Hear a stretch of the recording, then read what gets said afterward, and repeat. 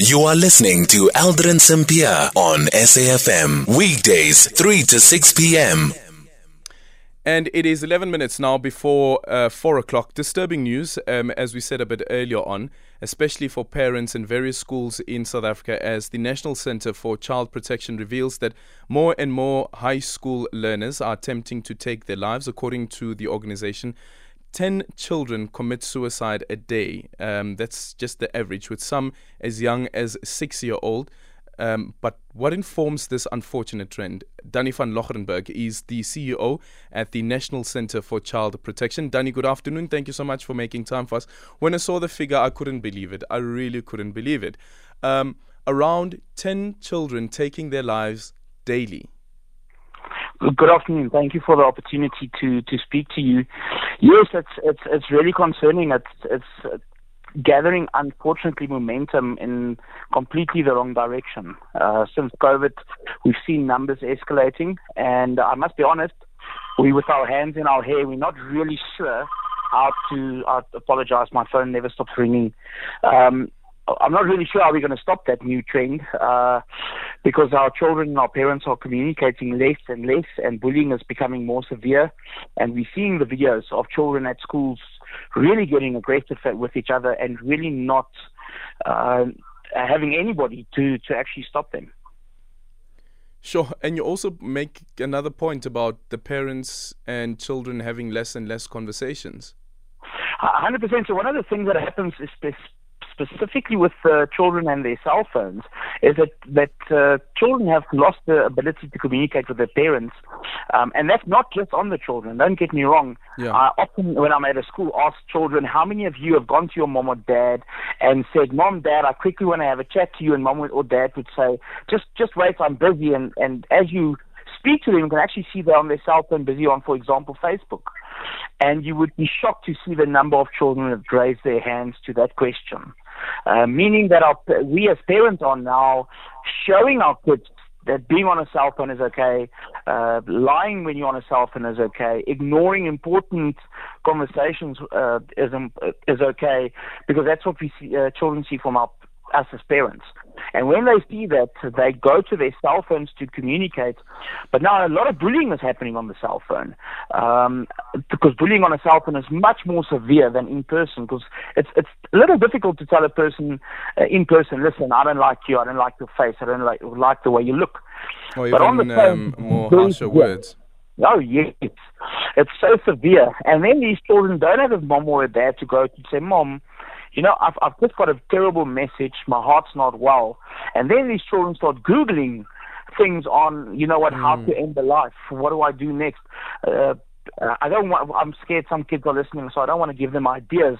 But the way that some of these kids are currently committing suicide is really worrying. Okay, without giving ideas to children, what is your message then to the parents? What is it that the parents should be looking out for? Well, they must look out for changes in behavior.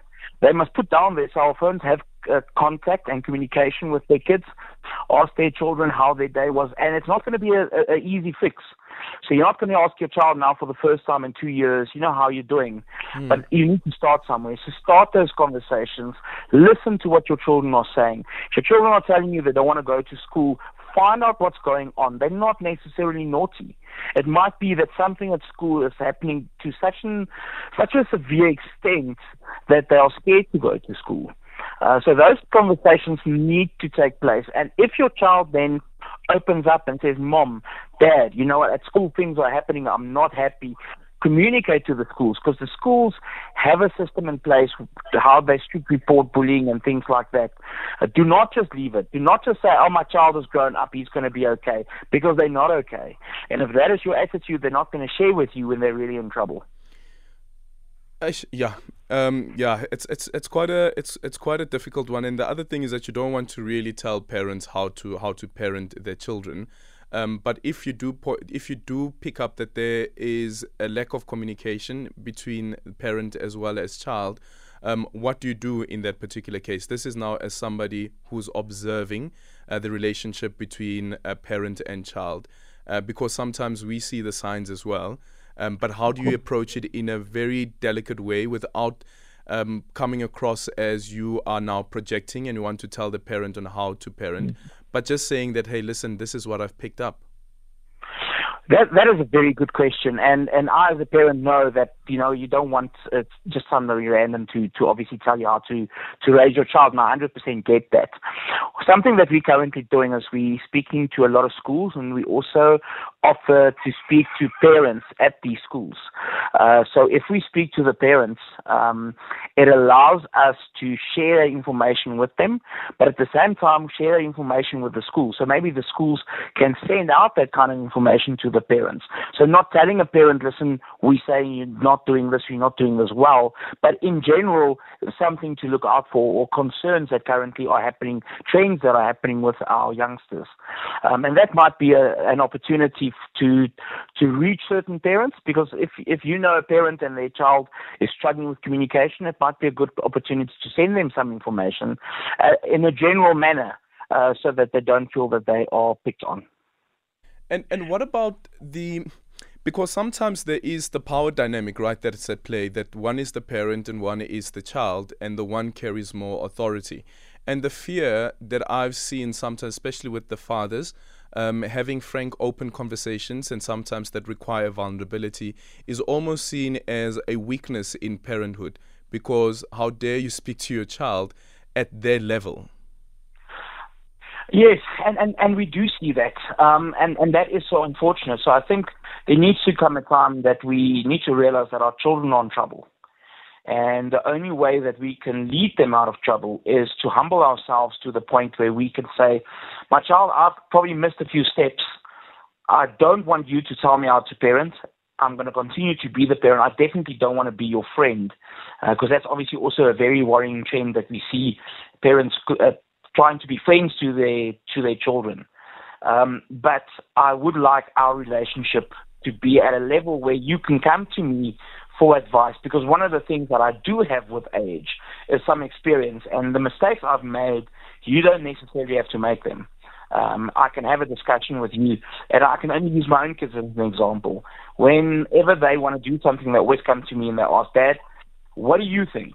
And I love those conversations. It allows me to tell them, this is what I think, this is what I've done wrong in my life, this is what I probably would have done if I could go back and do it differently, and I would like you to just at least consider the different outcomes available before you just make a move or make a decision. So what's wrong with a parent becoming friends with their children? Because sometimes we hear parents speaking about the wonderful relationship that they have with their child, almost like they are friends, and sometimes we hear children speaking about that of their parents.